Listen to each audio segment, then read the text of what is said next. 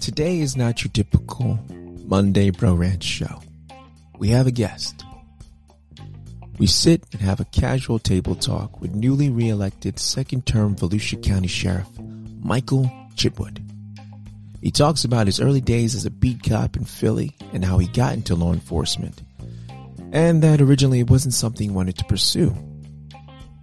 How his dinner table talks with his parents, especially his father, and working for his grandfather has played a huge role in how he police and what he expects from his deputies and the role they play in the community.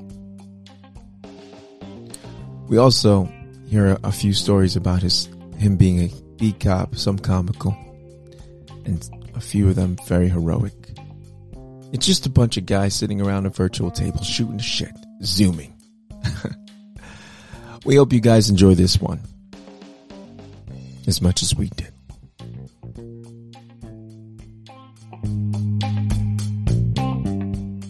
Let me think. Oh, I'm an idiot. It's all you, huh? Watch this. Talk now. Albie, how you doing? Oh, there we go. Hey, Gosh, damn it. we're gonna blame Apple still, though. I agree. Yes. Oh, man. Do you guys want me to throw a golf shirt on that says sheriff on it, or am I all right like this? Hey. No, you're right there. No, we wanted you to be calm and relax. Yeah. Hey, you got me at my kitchen table, my dining room table. So All right, Got no, that's you. fine. Yeah. What are you drinking on right now? Just water? I'm drinking water right now, but when I'm done with you guys, I have an ice cold Miller Lite. Okay, there we- I was curious. That's I was yeah. going to see if you were a wine or a beer man.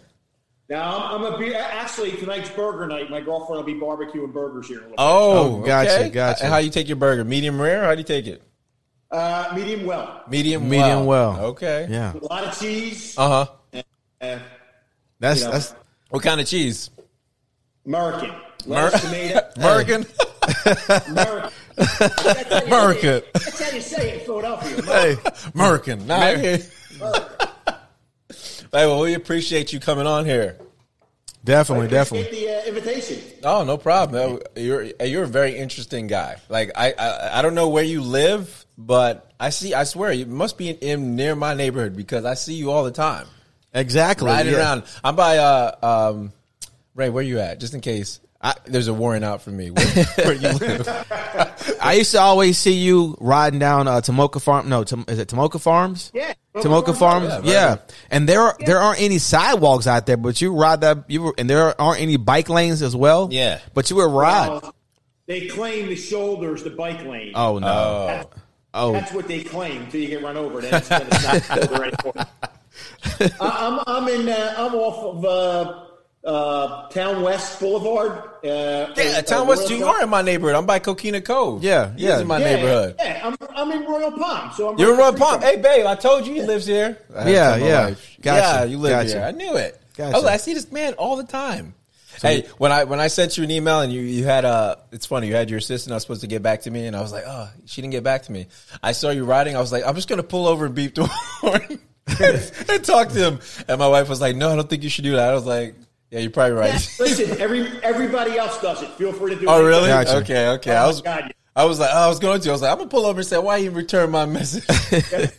On Town West, it's good. When they do it on Tomoka Farms at 415, That's it's a little hairy. Yeah, little very dangerous. Over and you got those cars whizzing by you. You're like, this isn't a good place to stop. Do you own a motorcycle or no? Bicycle. Oh, just a No. bicycle? You don't own a motorcycle ever? Listen, my mother taught me at a young age to know your limitations. Yeah. And me and a motorcycle, that's not going to happen. Ooh, gotcha. My mom tried to keep me from it too, but I was like, hey, when I turned older, I was like, Mom, I mean, she still tells me, she still parents me now, but she's, she gets on me, but I'm like, damn it, I'm this age now, damn it, I'm 40, I'm going to get a motorcycle, so. Gotcha. Hey, Yeah. go for it. I went to motor school, and in the first 2 days, I fell like 22 times, and I'm like, this isn't for me. This isn't for me. You're a balanced guy. You got the right and the left leg. That's what it is. It's I would backwards. have swore he was a bike cop. You know what? I would have swore he was a bike cop. I know. At one I could have time. sworn you would have been. I was thinking chips, man. I was like, yo, your earlier days Yeah. must have been chips. Now, nope. No. All that aspiration. My Oh, your father was? a motorcycle cop up in Philly, yeah. but I just never had the inkling to do it. Was it? I like four-wheel. I crash enough with 4 tires around me, let alone on 2 tires. I got you. Yeah, from what I saw, you were a speeder. I was looking at one of your, which was really commendable of you to have one of your deputies give you a citation that day when you were speeding. Yeah, and you were 23 miles over the speed limit? He didn't think that I would tell him to write me a ticket. He was being slick. Oh, really? So he can go back and tell everybody he stopped the sheriff. And then I said, well, you're going to write a ticket. Yeah. You could see he had a pucker factor, and you could see the career dissipation light in his eyes start to flicker. Like, you really want me to write a ticket? You clocked me. Yeah. You said I was doing 47 in a 35. Yeah. Write the ticket. Write the ticket. I'll just give you a warning, though. Write the ticket. Got you. How about that? And he wrote the ticket. Got you. Yeah, you know what? I respect that. That's integrity. Yeah, it is integrity. And he's watching his butt. I like that. You see, you're a smart man. $168 worth of integrity. Dang. Ouch. So, Sheriff, quick question for you. Yep. So you went to college on a scholarship to play baseball. Is that correct? I did the first time. First time. The first time. Damn. Okay. So you got 2 scholarships? No, I got thrown out. Okay. Okay. For what? No. Don't let that go. For what? I'll tell you, I partied my ass out. First time away from home. Yeah. College bar across the street called The Rat, Westchester, Pennsylvania. Gotcha. And that was back then when your fake ID didn't have your picture on it, just had, your vital information. You could just, as long as you knew it was on the card, they would let you in. Gotcha. And my incompletes turned to F's, and my father came to pick me up, and it was not a pleasurable ride home. I bet it wasn't. Man, what position did you play in baseball? First base and pitched. First base and pitch. Wow, was it a full ride? It was a full ride scholarship? No, it was a partial, depending on if you made it onto the varsity that year as a freshman. Gotcha. So, why did you want to be an American history teacher and coach basketball then? Because the biggest influences in my life outside of my parents and my grandparents were my coaches and teachers. And I really, really loved history. I'm horrible in math. Yeah. Not good in science. Same here. I liked history. And I was a gym rat as a kid. I mean, I would spend hours and hours and hours playing basketball, baseball, and football. I mean, I just loved it. And I thought it's a pretty cool way to make a living, boy. If you get to coach and play ball. And yeah, exactly. Yeah. Not to make a lot of money, but exactly. It's a hell of a way to make a living. And you get a lot of vacation time, though. You get a lot of, you get like 3 months, man. What, 2 months? 2 months out of the year? It depends on what sport. You get, I'm sorry. Well, yeah, you're right? Because the coaches actually, the coaches got to stay doing off season. Recruiting. Oh, crap. Yeah. Never mind. Yeah, definitely. Never mind. So, speaking of, because I see you all over the neighborhood, how do you think that affects your policing or your department? You think because you ride around the community, is it so people can actually feel he's visible? Yeah, because people can see you. So you think that helps with your policing and your department?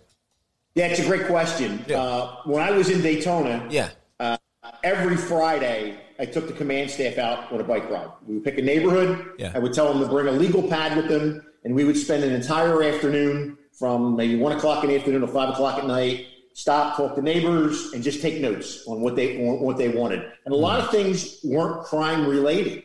Some of them were about trash pickup.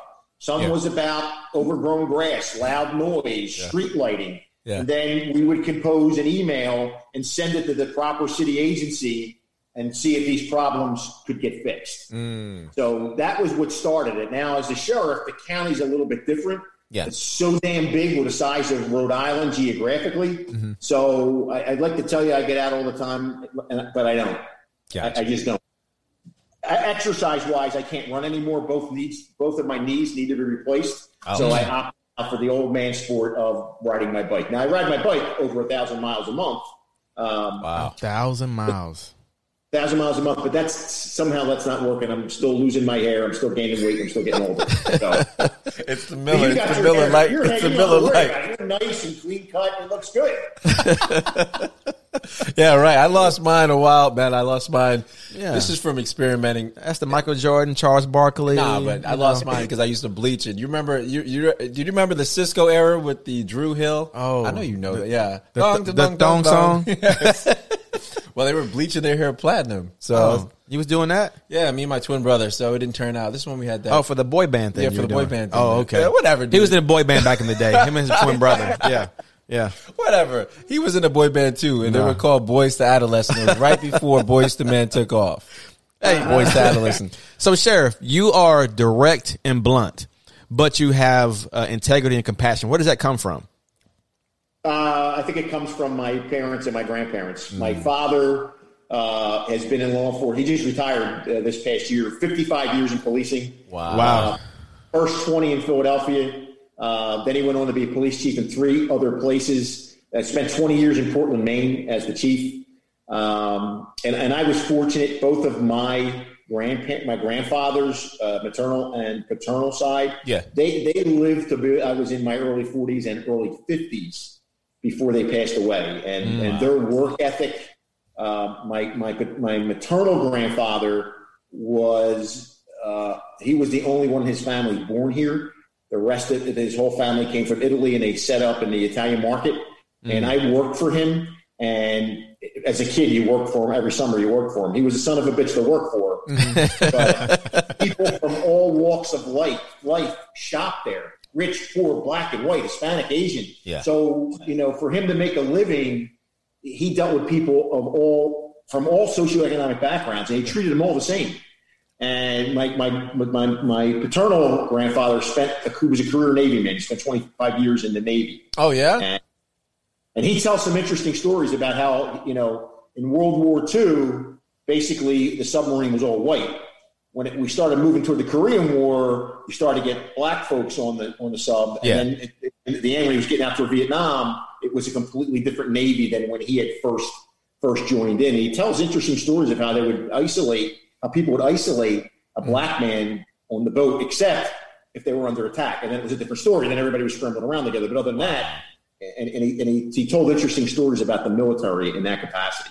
Wow. Very interesting. And hey, Raymond here is a former Navy guy. What would I consider? Navy, right? What would I say? Navy? I would say you could just call me, a Navy guy. That's Navy correct. guy. Yeah, that's correct. He's been in the tin can. So How many years did you have? How many years in the Navy? I was in there just 4 years active and 5 years reserve. I was on an aircraft carrier. Yeah. Yeah, thank you. I mean, for serving our country. Well, thank you. I didn't do that, so yeah, absolutely. Yeah. Hey, no, thank you, Sheriff. I almost wore a hat for Sheriff, like a cowboy hat. Oh, really? I almost did. You should have wore a hat. I should have wore a hat for Sheriff. I'm a city kid. I'm not a redneck. It's all about respect. No, see, I knew that. I knew that because your term's scumbag. I knew you was a city kid. So just the terminology, man. He's a Philly guy. I already know. Where does that come from, by the way? Scumbag. Scumbag of the week. That was a conversation at our dinner table.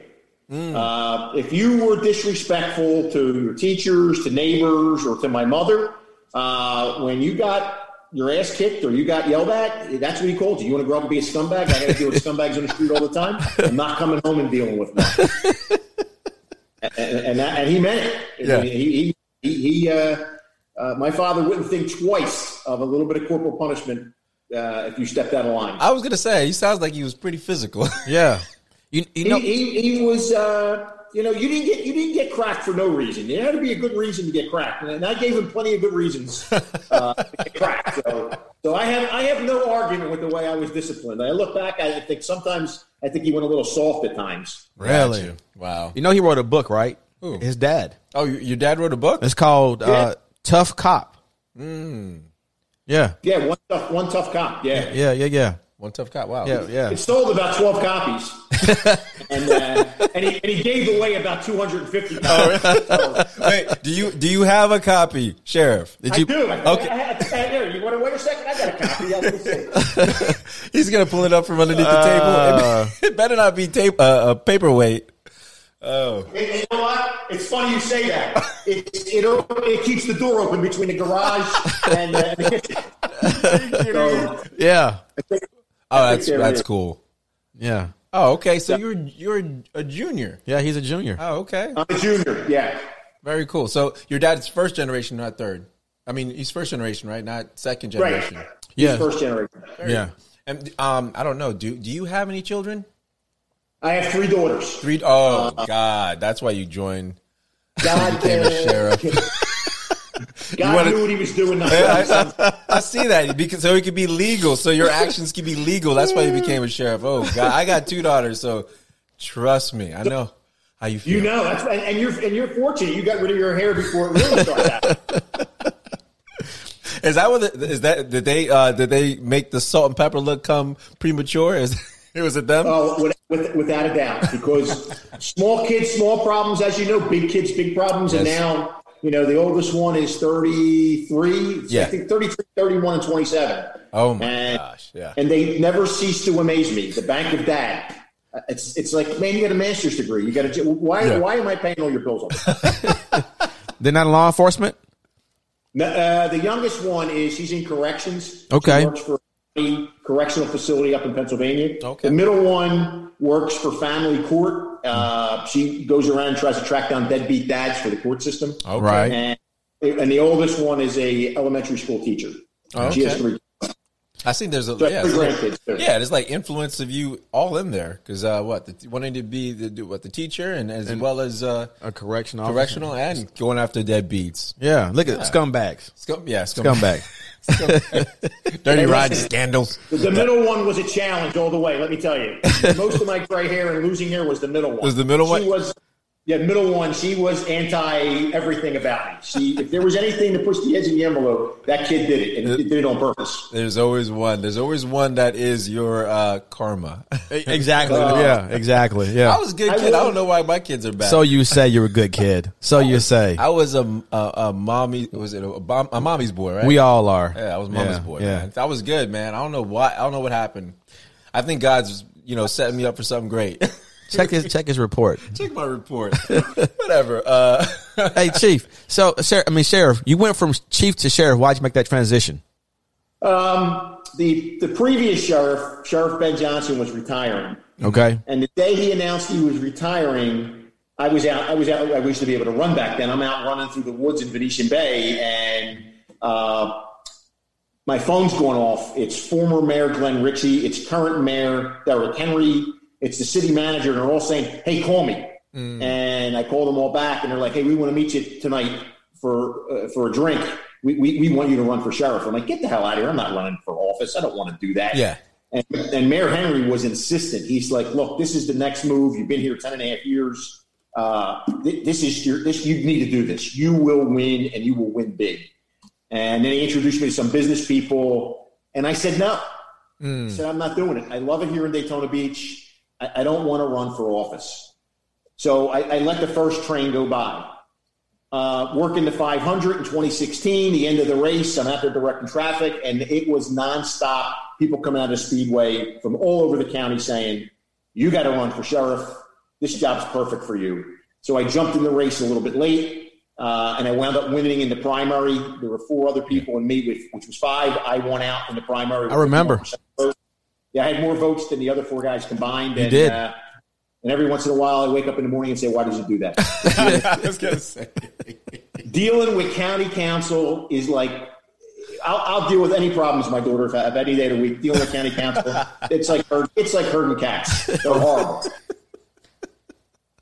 I remember you had tough times with them in the very beginning. It was like rubbing with sandpaper. Yeah. It was a battle royal. All the programs that we did in Daytona Beach for the young folks, mentoring programs, after-school homework programs, camps, we just transported all that over. It didn't cost the county any money, and I had a battle royal with the county manager and the county attorney over it. I'm like, "I don't understand why you're involved in this, fellas. It doesn't cost a dime, and you have no say. I'm the elected sheriff." And it just went downhill from there. I remember that. I remember him talking about that on another show. You said you heard on the show today was his 15th anniversary? Yeah, 15 years of you being in Volusia County. Is that what it is we're celebrating? It's the beginning of our 15th year doing the Mark Bernier show. 15 years of Mark Bernier. Oh, yeah. We're not celebrating that then. That's another show. It's okay. It's okay because Mark Bernier led me to him, so that's fine. Oh, man, whatever. And Mark's the neighbor, right? Mark lives right around you guys. He does? I don't know. Yeah, I don't know. He lives in Coquina Cove, in there. Oh, really? Oh, wow. He's one of the guys why they're probably enforcing parking restrictions, to be honest. Speaking of, I got a bone to pick with you, sir. Man, hey, I got two tickets. I got 2 tickets in one day for parking. I was parked on the street, but okay, I'll admit, this is not a grievance show, okay? No, it's not, but the vehicles were facing the wrong direction, but I was not blocking a sidewalk. But 2 tickets? They should have gave me 1 ticket. That's not me. That's the Port Orange police chief. I'm innocent. Oh, really? Oh, see that? I know Grimaldi. Gosh. It's Grimaldi. I know Grimaldi. That was my motivation for this whole interview. Let's go get Grimaldi. We're done now. Get Grimaldi. We're done here. Let's just go. No, I'm kidding. Man. I was going to ask, what made you want to move to Florida since you're a Philly guy, a Philly boy? I had 18 years in with the Philadelphia Police Department. Mm-hmm. I did really well on the written exam to become a captain. And 5 days later, when we took the oral exam, I got really stupid all of a sudden, and I didn't really score high. Gotcha. And at this rate, I'll never be able to run my own department. So let me apply and see what people fitting my criteria would look like. So there was about 10 policing jobs around the country, all over the country. And I submitted applications to all 10. 5 came back hits. 5 eventually got whittled down to 2, and 2 places offered me a job on the same day: Hillsborough, North Carolina, and Shawnee, Oklahoma. So in May of 2005, I departed for Shawnee, Oklahoma. Halfway across the country, never been there. Mm-hmm. City surrounded by Indian reservations, 4 different tribes. And I was there a year to the day. And about February that year, a retired Philly cop who lived in Ormond Beach called me and said, "Hey, Daytona Beach is looking for a new chief. You'll love it there. The place is like the Wild West. Yeah. You need to apply." He said they got a serial killer running around. Community relations is horrible. Yeah. They hate the cops down there. So I applied, and I got it. That's what brought you here? Serial killers. Serial killers. It's the Wild West and serial killers? Serial killers, they hate the cops. And he was like, the community hates the cops. And the guy's like, and I had worked for him. He was a sergeant. He said, "You will love it here. You'll be successful." So I applied. Oh, my God. And sure enough, I got hired. And it was the greatest 10.5 years of my life. Oh, my God. Okay, look, since you mentioned that, I've seen so many shows. I was telling you before. Have you heard of the show Yellowstone? I scroll by it on my way to ESPN. Okay. I've never put it on. Okay. Yeah. Well. Yeah. Yellowstone. It's Kevin Costner. He's all about these cowboy movies now. But anyway, it's about cowboys and they live next to Indian reservations. Since you mentioned that, but they have so much power in those Indian reservations. It's like they have. Isn't it federal? It's federal, right? They have it's federal. It's federal land. So you can't you can't go on there. And it's without like having a federal officer with you to go on it. You could chase somebody in hot pursuit. Yeah. But you just can't go on there and do anything without a federal officer being there. How was that? Was that like the Wild Wild West over there? It was, coming from Philadelphia, which is a hugely integrated city. Yeah. I heard the term "other side of the tracks." Yeah. I didn't know what that meant. In Shawnee, Oklahoma, yeah, there is the other side of the tracks. The train goes through, and you go on the other side, and there's clapboard homes, and you have the black section, the white section, and it's surrounded by all of the Indian reservations there. The Potawatomis, the Sac and Fox, the Shawnee, and I think it was the Pawnee was the other tribe out there. And they all have their own little lands, their own supermarkets, their own golf courses, their own everything. But they had a huge drug problem. Methamphetamine was huge on those Indian reservations. Really? Even in their community? Dang. Wow, that's pretty crazy. That is pretty crazy. Yeah. Hey, do you remember your first arrest? I do. What was it? I do. My first arrest, I was working with a guy who I went to high school with, named John Kissinger. He eventually became an FBI agent, and now he runs investigations for the Attorney General in Pennsylvania. How about that? We were assigned to a paddy wagon working midnight to 8. And We're driving down the street in North Philadelphia, and a guy comes running up to us with no shoes on. He's beat to a pulp, and he got robbed. Turns out he was a pastor, and he was picking up a hooker, but it turns out he was going to get robbed. So maybe Lord Jesus. Maybe I shouldn't say he was a pastor. So we put him in the wagon with us. So he's sitting up front, and we're driving around. And sure enough, a couple blocks away, he said, "There they are, right there." So it was a male and a female. Uh-huh. And my partner, being the real good guy it is, he jumps out and grabs the female. Well, that leaves me with the male. and now I jump out of the wagon, no radio, and this guy could run. Fortunately, I was 23 years old. I could run too. Yeah. He ran for 6 blocks before he just turned around and said, "You got me." He fell to the ground, vomited. I felt bad. I let him lay there when he was done. Then I handcuffed him. But now I don't know where I'm at. I have no radio. And he's got the guy's wallet in his pocket. So that was my first arrest. We actually got a commendation from the police commissioner on that. How about that? But I always joke with my former partner that, hey, and he had a little more time than me. I said, "It's really nice that you jumped out and took the woman, and I had to run for 6 blocks after this guy." I just want to know what happened to the pastor. That sounds like a joke. Like, you know what I mean? Like, yeah. A pastor walks in there with a stripper. What happens? Walks into a bar. Oh my God. It's I won't say it. I could do a Catholic priest one too. Because we had I want to hear it. No, I want to hear it. I want to hear it. And it was, "Father, do me a favor and pull your pants up, and then tell me what really happened." What? Why were your pants down around your ankles when you got robbed? You call the police, get to a payphone, he's talking to you because he's so upset, and say, "Father, this is a great story, but why are your pants down around your ankles?" Not a good moment. Not at all. Oh, my God. Not at all. Could you imagine? She was giving confessions, my son. Wasn't she? Hey, that's a scumbag right there. Damn scumbag. Scumbag of the week, right? Yes. Exactly right. When I was in Philly, my first assignment, there was a street called 13th Street. Right now, if you went down there, you would say shit was a liar. This never happened because it's all been gentrified. Mm-hmm. But the first block were the hookers, were the prostitutes. Yeah. The second block was transvestites. The third block was anything that your heart desired was in that third block. Wow. And people just flocked into that area. Mm-hmm. So you had a lot of robberies, you had a lot of shootings, you had a lot of different things that went on there. And it was pretty exciting working midnight to 8. I bet it was. I bet it was. I remember when my grandmother used to say to me, "Nothing good happens after 10 o'clock at night." She was right. There's nothing good happens on that street after 10 o'clock at night. My mom said the same thing. Absolutely. Exact same thing. Absolutely. Yep. Wait, so do you consider Florida your home now? Since you're a Floridian, officially a Floridian. This is where the good Lord wants me to be. I'd like to be for the rest of my life. Got you. And also, do you speaking of since you ran for sheriff, do you have any other political aspirations, or you just once you're done with sheriff, you're hanging? I'm good. You're good. I'm good. You don't want to. I would like to. I turned 57 in another week. Mm-hmm. I would like to. When this term ends, I'll be 61. I would like to work till I'm 65. Yeah. So I would like to run for a third term, and at 65, maybe teach. Maybe by then the other daughters will have grandkids. Yeah. And kind of say, at that point in time, it'll be 42 years. It's time to get out of the way. Wow. Come on, Sheriff. We were hoping to go viral tonight. That's what we were hoping to go viral.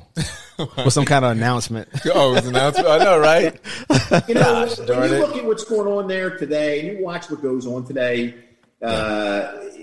somewhere along the line, people lose their integrity or sense of what's right and what's wrong, and you get into this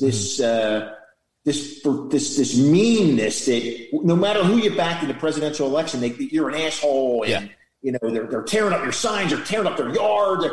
What are you talking about? We're all Americans. You vote who you want to vote for. Don't vote who you don't like. Exactly. Just because somebody votes for somebody doesn't mean they're an evil person. Yes, and, exactly. Mm-hmm.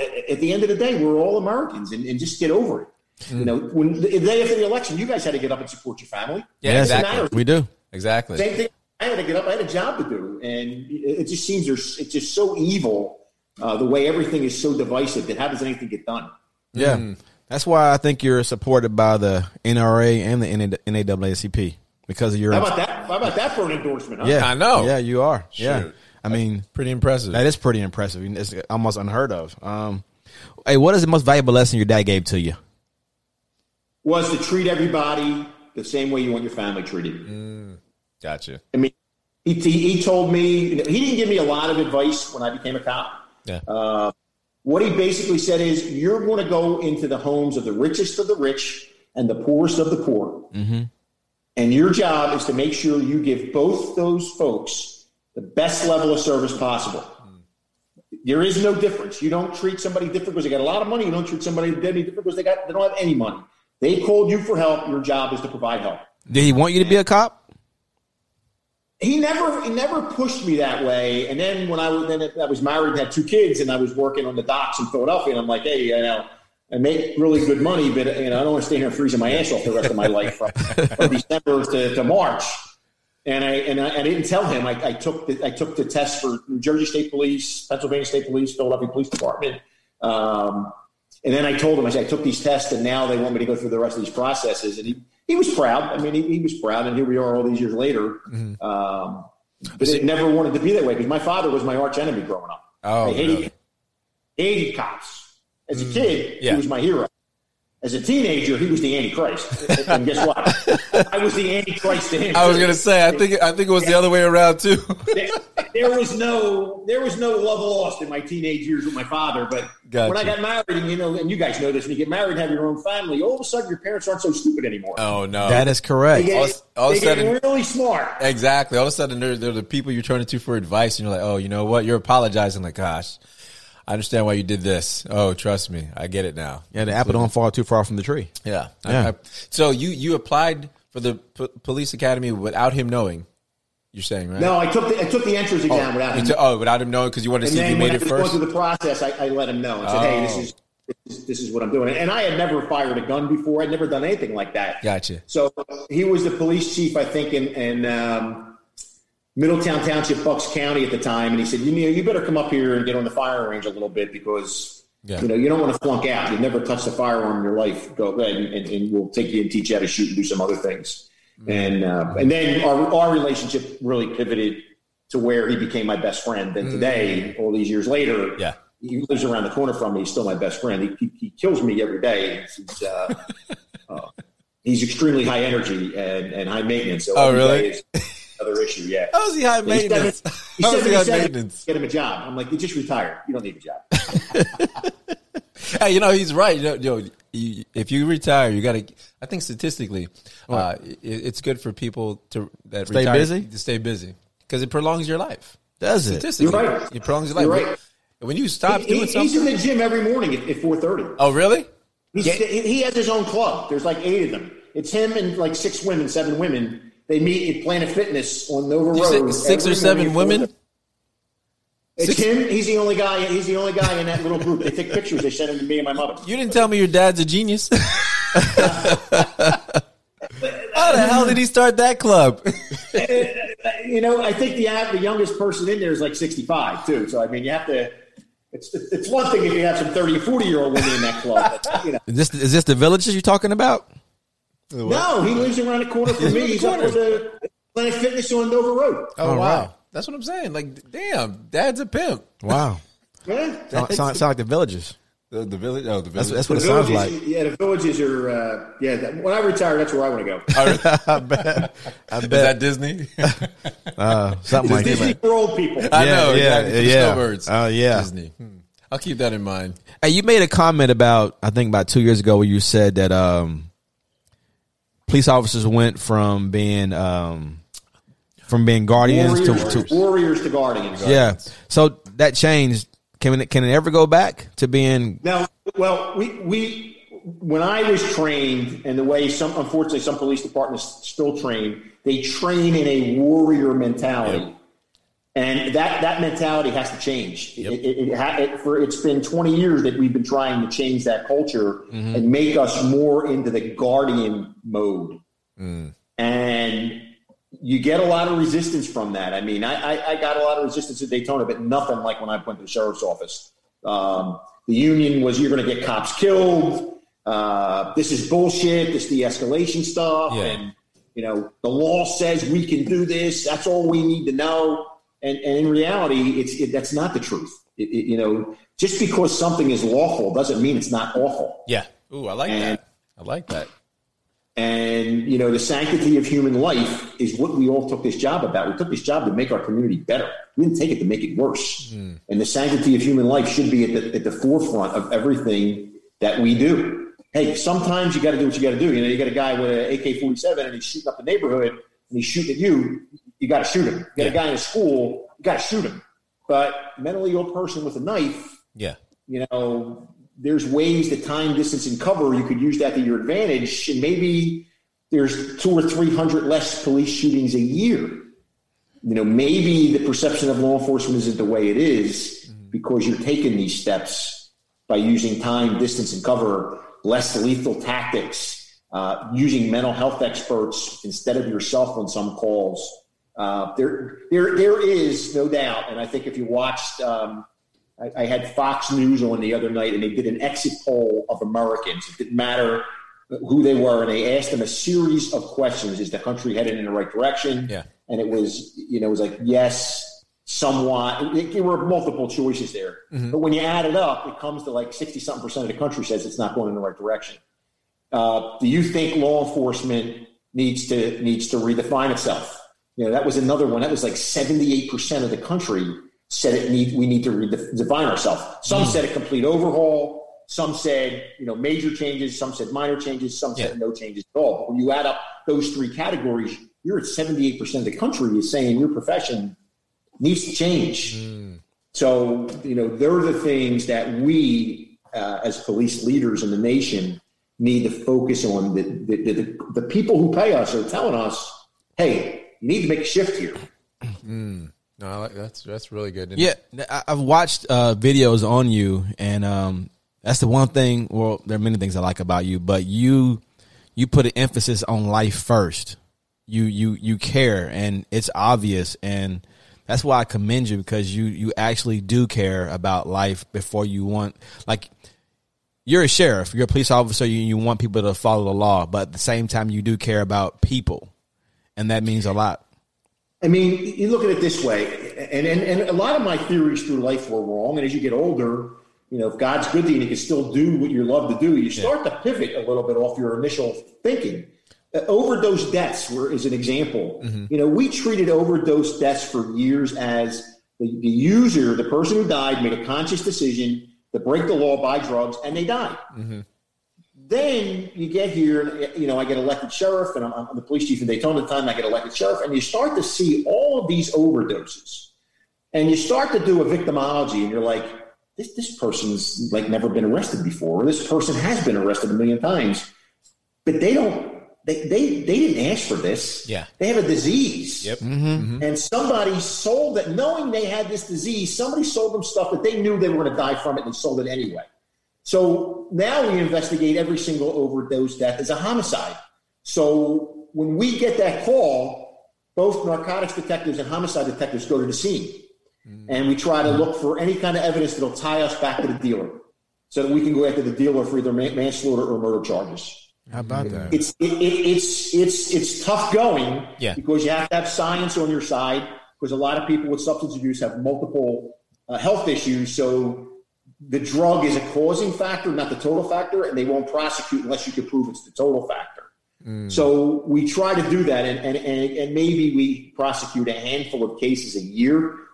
But I think law enforcement now tends to look at these folks, they're victims. It could be your kid. It could be your grandkid. It could be your brother. I mean, we got people overdosing in their 70s. That's somebody's grandfather or grandmother who's overdosing. In their 70s? They didn't do anything wrong.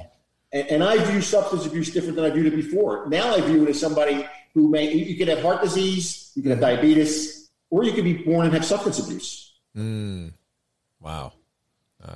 That's a serious thing. That's sad. That's very sad. What about? I know you touched on mental health. How many cases would you, if you had a guess? This is my word, guesstimate. Guesstimate that you deal with that's more so mental health issues versus addiction versus addiction. I think they're tied together. You think they're tied together? Mental health and addiction. Yeah, I don't think, in my opinion. Yeah. I just got a big debate with a guy yesterday about this. I don't think you can separate the two. Because there's some psychological and some physical things that go with addiction. And then you have mental illness with, psychosis and, schizophrenia and everything else, that those folks use drugs to get relief from their mental condition, which can make it even worse. I'm going to tell you that probably 80% of everything we do involves the combination of those two. Wow. Domestic violence cases, most of the time the guy is completely messed up on drugs or something else, or he has some other mental issues that cause him to not handle stress well and react in a violent manner. The number of calls that we go on where somebody is armed, we're trying to do a study of that now. Yeah. To show the public that, in 0.001 of those instances, we use force. But there was 150 times where we never used force. We used all these other tactics, and the person was armed with a gun or a knife or a brick or whatever. And we were able to bring that to successful resolution. That's amazing. That's really awesome. Good. That's really good. Do you? I don't know. I don't know if it's a personal question. Have you ever? But I'm still going to ask it. Have you ever fired your gun at all? Yeah, twice. Twice. Twice in Philly. I was in. I won't bore you. I'll bore you with the gory details. What the hell? Nobody ever asked. Nah, I want to hear the gory details. This is what I love to hear. I want to hear the gory details. Yeah. 1989. I was on patrol, and it was like 2:00 in the morning. I responded to a call of a carjacking. An Asian female operating I think it was a Saab. She stops at the intersection. Guy comes up, smashes the window with a revolver, pulls her out of the car, gets in the Saab, and realizes he can't drive a stick shift. So he goes through her purse, he gets a couple bucks, and he flees. Yeah. So when I get to the call, she says to me, "Hey, it's a guy. He's got on and you can't make this up. He's got on a Phillies baseball hat, a Phillies shirt, red shorts, and red sneakers." And I'm like, "Yeah, okay." I drive 2 or 3 blocks down. There's a bar. It was like the bar out of Star Wars was on the sector that I worked. Yeah. And I get to the corner, and I'd be damned if there's not a guy standing outside drinking a 40, red Phillies hat, shirt, it matches the description to a T. I get out of the car, go, "Hey man, you got a minute?" And he throws the quart of beer at me, smashes off the front windshield of the car. Yeah. Wow. I'm like, "Well, this is the guy." So we go on a foot chase for 4 or 5 blocks. We go through an alleyway, and I can see he's got a gun in his hand. We come out of the alleyway, and he's gone. And across the street is a vacant lot with a real high fence, and then there's a bunch of houses with porches and cars parked. So I said, he's got to be hiding up on one of the porches. So as I'm using the cars for cover and checking the porches, he concealed himself between 2 parked cars. He pops up like a jack-in-the-box, shoves his gun in my shirt, in my chest. Yeah. I pull my gun out and fall back and fire 2 shots. I hit him in the chest once, miss him. His gun misfired because it was a revolver. When he smashed the window of the car, it knocked the cylinder out of whack. We both look at one another, and he's gun and runs, and I chase him, and we find him hiding in a dumpster. And then eventually he's charged not only with that woman's carjacking, but they link him to like dozens and dozens of robberies throughout this North Philadelphia area. So that was my first shooting. That was 1989. Yeah. My second shooting was 1993, November of 93. My daughter was born a couple of days after that occurred. It was a drug hit. I was working in the Richard Allen Projects. A Plymouth K car pulls out, and I think it was a Volvo, pulls out behind it. They race up the street. The Volvo cuts the K car off. 3 guys get out and open fire on the K car. Wow. And guess who's the 3rd car behind them? Me. So I get involved in the gun battle. They get back in the car. We have a high-speed chase. The guy in the backseat is leaning out, firing at me the whole time we're driving up. Holy crap. We drive up a mile, over a block, back a mile to exactly where this thing started. They lock their brakes. I rear-end them. They get out of the car. I get out of the car after the crash. We engage in a gun battle again. Wow. And I hit the guy in the back seat twice. Andre McNeil was his name. Wow. Mm-hmm. And eventually we catch him. So I had a revolver. I had 6 shots. Those 3 guys fired over 70 shots when they went back and checked crap casings. Wow. So they were my 2 shootings that I had. Wow. Does that come home with you? Does that like you shooting Andre McNeil and the other guy almost getting you right there between the cars? Is that how do you? No. You know what? I was always grateful that I never killed anybody. I was grateful that we had really bad ammunition back in 1989. Yeah. And shot him in the chest, and it went right through him. Didn't any vital organs. He was able to run. He recovered. The criminal justice case took care of it. Andre McNeil, I hit him twice. I didn't hit him in any vital area. Yeah.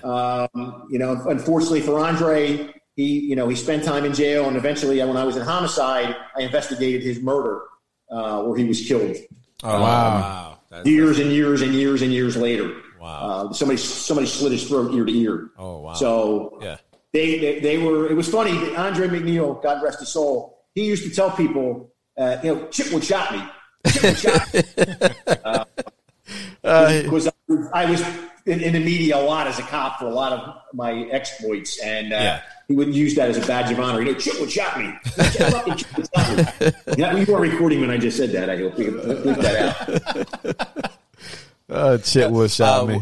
I mean, but so engaging in those two gun battles, which is crazy. I don't know what cops go statistically if they have that many in their career, depending on obviously the demographics. Did you ever think about quitting because I know you just said your daughter was just born days before, so something like that, does it make you question like, should I still be doing this because I have a family at home? Me, no. No? Me, it did not. Other people, it does. Mm-hmm. The overwhelming majority of cops never fire their gun. Ever. 30 years, 40 years, never fire their gun. And you have other people that in a 10-year span, they get you 4 shootings. And all 4 shootings, they were getting shot at. And you just say to yourself, that's just the luck of the draw. But to get to your point, one of our deputies, Sergeant Tommy Dane, who's been here with the sheriff's office for over 30-something years, greatly respected man. He was shot in the head out on 44 2 years ago. We were chasing a guy from Deltona that did a carjacking. We flattened all 4 of his tires. I was in the chase with him. Eventually, he bails out of the car. He tries to do another carjacking at 44 and I-4. I heard about this. By then, we're urging on him. Mm-hmm. He opens fire on us. We open fire on him, and Tommy gets hit in the head. Mm-hmm. And only by the grace of God, in a millimeter either way, he's dead. It just happened to hit him right where it creased him. Didn't go through his skull. Oh, wow. And after he recovered, he came in to see me about 6 months ago, and he said, Sheriff, 30 some odd years of doing this. I have a 5-year-old. He's been remarried. He says, I got a 5-year-old. I want to watch that little guy grow up. I'm just going to go for an early retirement. I'm out of here. And he did. You can't blame him. Halloween was his last day. He said, after 30, I don't have anything left to prove. Yeah. And I think God's telling me something. It's time to go, man. I got a 5-year-old. Yeah, right. His 2 other daughters are they're like juniors and seniors in high school. So he's like, I just got to go. And I admire that. That he saw that and said, there's no sense hanging around here. It's time to go.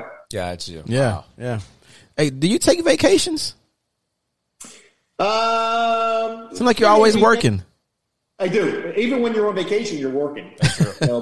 Before COVID-19, my grandson, who is probably my best friend, I would always fly up to Philly to take him to Sixers games, Eagles games, Phillies games, and we would have like a man's weekend where we would go and do those things. And then my girlfriend, we would pick, hey, where do you want to go? Take a Friday and a Monday, and we'll go somewhere. But you're tied to this damn thing, never stops going off. And with the iPad, you're in constant contact all the time. Yeah, you got to love technology. Yeah. Oh, yeah, it's just great. So you said you're a Phillies and Eagles fan? Oh, Phillies, Eagles, Sixers, absolutely. Everything Philadelphia. Oh, I was going to say Sixers. I was going to say, who's your favorite Sixers player of all time? Dr. J. I was going to say that. Yeah. And who? And Billy Cunningham. Oh, I was saying no modern Allen Iverson? Me and Allen Iverson weren't good friends. What does that mean? What happened? You guys had a run-in with him? I had to arrest him. So we're not good friends at all. No, we got to hear this. This is some good stuff. What'd you arrest Allen Iverson for? Domestic violence. Oh, okay. Yeah, we've heard of it. Yeah, we've heard of it. Is what it came into. He had the allegations were that he had beat Tanya up, threw her out of the house naked, and she had to call for help to get out of the situation. And the 2 people who she picked up, call the police. Oh. Police get there. She doesn't want to do anything. Allen Iverson gets wind that they called the police, and she was staying with them. He goes to the house, kicks the door, and allegedly threatens them with a gun. And they call 911. One of them locks themselves in a bedroom saying, number 3 from the 76ers is here with a gun. I mean, the 911 call is beautiful. So based on that call and those interviews, we arrested. And it was really interesting to go into his house. It was interesting, to say the least. Interesting. I bet. Yeah. I bet. It was interesting too from the police perspective, because you had the top brass of the police department that said you're not locking him up. And my thing was, hey, we presented this evidence to a judge. The judge gave us a warrant. If his name was Joe Blow, would we have locked him up? If he was a cop, would we have locked him up? And if the answer to all those questions are yes, there's no difference here. Yeah, exactly. You know, you have people saying he waved a gun around. You have a guy locked in a bedroom screaming, he's got a gun, he's going to kill us, send the cops here immediately. I don't think these guys were smart enough to say that never happened. But what happened was when they went to court, they had the I forgot-y, like John Gotti, I forgot-y. I forgot-y that one. I forgot-y this one. Yeah. They went so far south with their testimony, they were in Cuba. Wow. Who? Allen Iverson. Never heard of him. Who's he? So basically, he got the special treatment, basically, right? Because he's Allen Iverson. Is that correct? Oh, they wouldn't let us search for the gun at his house. Wow. You know, it was stuff that would never have been done normally. Yeah. They really, the police brass really tried to block what was going on. And then the witnesses, obviously somebody got to them, because when they got on the stand, they were like, Allen Iverson, I never heard about. Did I say Allen Iverson on the phone to the police? Wow. I must have been really nervous. So yeah. The answer. It's the answer. Who is it? It's the answer. Okay, it's number 3. It's the answer. AI. The answer. Exactly. The answer. Oh. Yeah. So you never said name. I'm left-handed, and Billy Cunningham was left-handed when I was a kid, and I got to meet him, and that was the first autographed picture I ever got of any athlete was Billy Cunningham. So, and then when he coached Moses Malone, the Sixers won. Was it 82 or 83? Won the championship. I mean, I that was just the highlight of my sports life, was watching that. Of course, the Eagles beating Tom Brady played pretty well there too. Yeah, that's pretty up there. Got you. There was nothing like the evil empire getting beat by the Eagles. I know they are evil, man. Cheaters. Hey, Eagle fans are pretty tough though. They're pretty. They're Eagle fans, Flyer fans. What was that movie with Mark? All of them. Huh? All of them. I mean, you got to remember, these fans pelted Santa Claus. Yeah. They are bad. What? Every once in a while, ESPN shows the footage of it. They were a horrible team. I forget. It was in the 60s. They were playing at Franklin Field. It was the last game of the year. There was a snowstorm. They didn't shovel the stands. Santa Claus didn't show up. So they got some 6'4" college kid and said, "Hey, you want to make $5? Put Santa suit on." Santa suit doesn't fit him. Yeah. And he starts walking out on the field waving. The fans got the snowballs. Next thing you know, this poor guy's running for his life. They're pelting him with snowballs. Oh, shit. They crazy. I was there when they pelted Jimmy Johnson. He had season tickets. Yeah. They pelted Jimmy Johnson with ice balls. Really? They hated Dallas so bad. And the person leading the pelting was the mayor of the city. Oh, my gosh. Yo, that's some funny stuff. Man, that's crazy. Philly fans are crazy. Hey, tough. If someone said that you're more of a politician than a sheriff, what would you say to that? I would say that all police chiefs and all police officers, to a certain degree, have to be "quote unquote" politicians, because you got to navigate the landmines that are there. Agree. Even as a beat cop, you know, you want to make sure you know what you're doing. As the sheriff, I would tell you probably 85% of my job is law enforcement related, and then there's that 15% where you can weigh in at times to have the law changed, or you can weigh in to have policy changed, or sometimes you can weigh in and your endorsement can get somebody elected. You know, if you have that much of a sway or respect in your community, your endorsement can help push somebody over the finish line. Got you. All right, let's see. What's a more relaxed question? What's your regular day like? Let's say I don't even know if he doesn't have off days. Do you have an off day, or do you not? I try to do Sunday afternoon. I try not to do anything after 2 or 3 o'clock on a Sunday. Yeah. Because that's when I come and, hang out with my girlfriend. Now it's football season, watch football, and just hang out, do whatever needs to be done around the house, do food shopping and all. So I try to draw a line on Sunday afternoons. I'd like to block out all of Sunday, but it just doesn't work that way. Yeah. Normally, I try to get up and out on my bike every day. At some point in time, every day, I try to make sure there's time to get out, even if it's only for an hour. Yeah. I try to work out every day, biking, going to the gym, doing something to keep your mind clear and keep you in the game. Oh, I got you.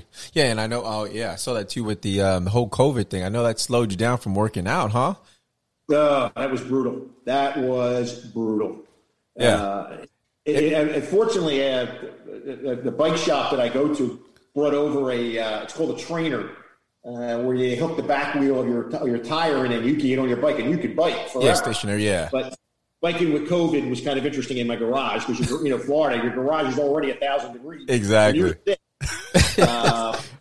But it really knocked me down for about 5 days. That 2 days I just laid on the bathroom floor on the tile, because it was the only thing that was cool enough to make you feel like your fever breaking. And the nausea was incredible, and insomnia was the other thing. The headaches and the insomnia. You slept about an hour a day. Wow. Normally from 5 a.m. to 6 a.m. I would fall asleep for an hour. Why would you were up at the time? Would you say so it's I don't know how people with predisposed medical conditions survived that, because it wiped me out, and I can't imagine. That's what I'm saying. And you're active. You're an active man. That's what I'm saying. I was going to say, do you contribute your active lifestyle for saving your life? Probably. Yeah, I was lucky because it never got in my lungs. Oh, I was wow. I never had a lung issue.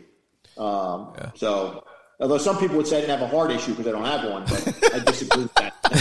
Ice cold. Want to get your lightning round now? Yeah, it's fine. It's fine. Yeah. We could get the lightning round. You ready for the lightning round, sir? I'm ready. You ready? Hold on. All right. Let's see. Let's get some questions here for you real quick. Bam. Keep it real. Yeah, you got to have that noise. All right. Now, do I get points for this? Yeah, you get elected points. I'll put in a word for you with the people. All right. Okay, that works. And I know nobody. All right. Started off with the easy one. Invisibility or super strength? Super strength. Okay. Texting or talking? Talking. Okay. How long can you hold your breath for? Ready? This is good. 3 seconds. No. 20 seconds. 20 seconds. All right. What was your nickname back in the day? Shitty. See, this would have been a good question to elaborate on. How many redheads? Oh, what's that? It would have been. Yeah, it would have been. Gosh damn it! Next time. Yeah, we'll get that next time. How many redheads are you friends with? How many redheads? Redheads. Are you friends with? Yeah, look at that. Make sure the girlfriend's not around. I would say she's my friend. Who's that? My sister is a redhead. Okay. Your sister's a redhead? Yeah, she's all. Yeah, I got the Italian genes. My sister got the Irish genes. Yeah. So. Is she crazy? Yeah. She's not a huge broadcast, is she? Off the top of my head, I would say 5. 5, okay. First celebrity crush?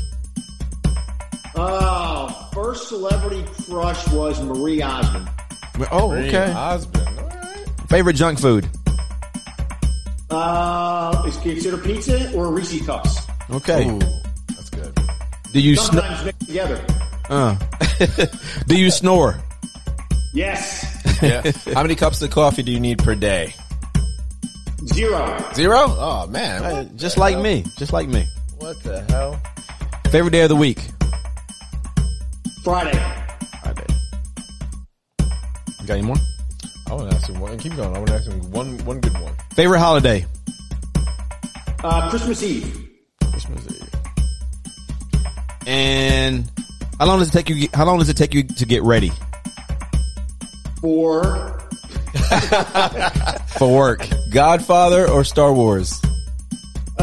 Ready for Work takes about 20 minutes. And the other one was, what was it? Oh, Godfather or Star Wars. Oh, Godfather. Are you kidding? Of course. I know you're not a nerd. I know it, man. How about that? I know it. Who's that? Although I will tell you, Princess Leia was also a crush. No, she was hot. She was yeah, hot. yeah. Dude, you know who was out? We were supposed to review The Exorcist. You know that what's her name? She was hot. For The Exorcist. Yeah, she was hot. Man, they had her wear. You mean the? Was it Remick?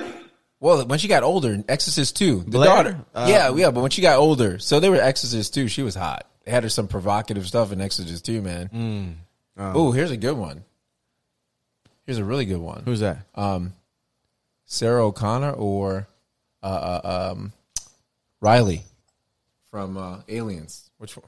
Sigourney Weaver? Yeah, but I'm going with the names, the characters, yes. Linda Hamilton or Sigourney Weaver.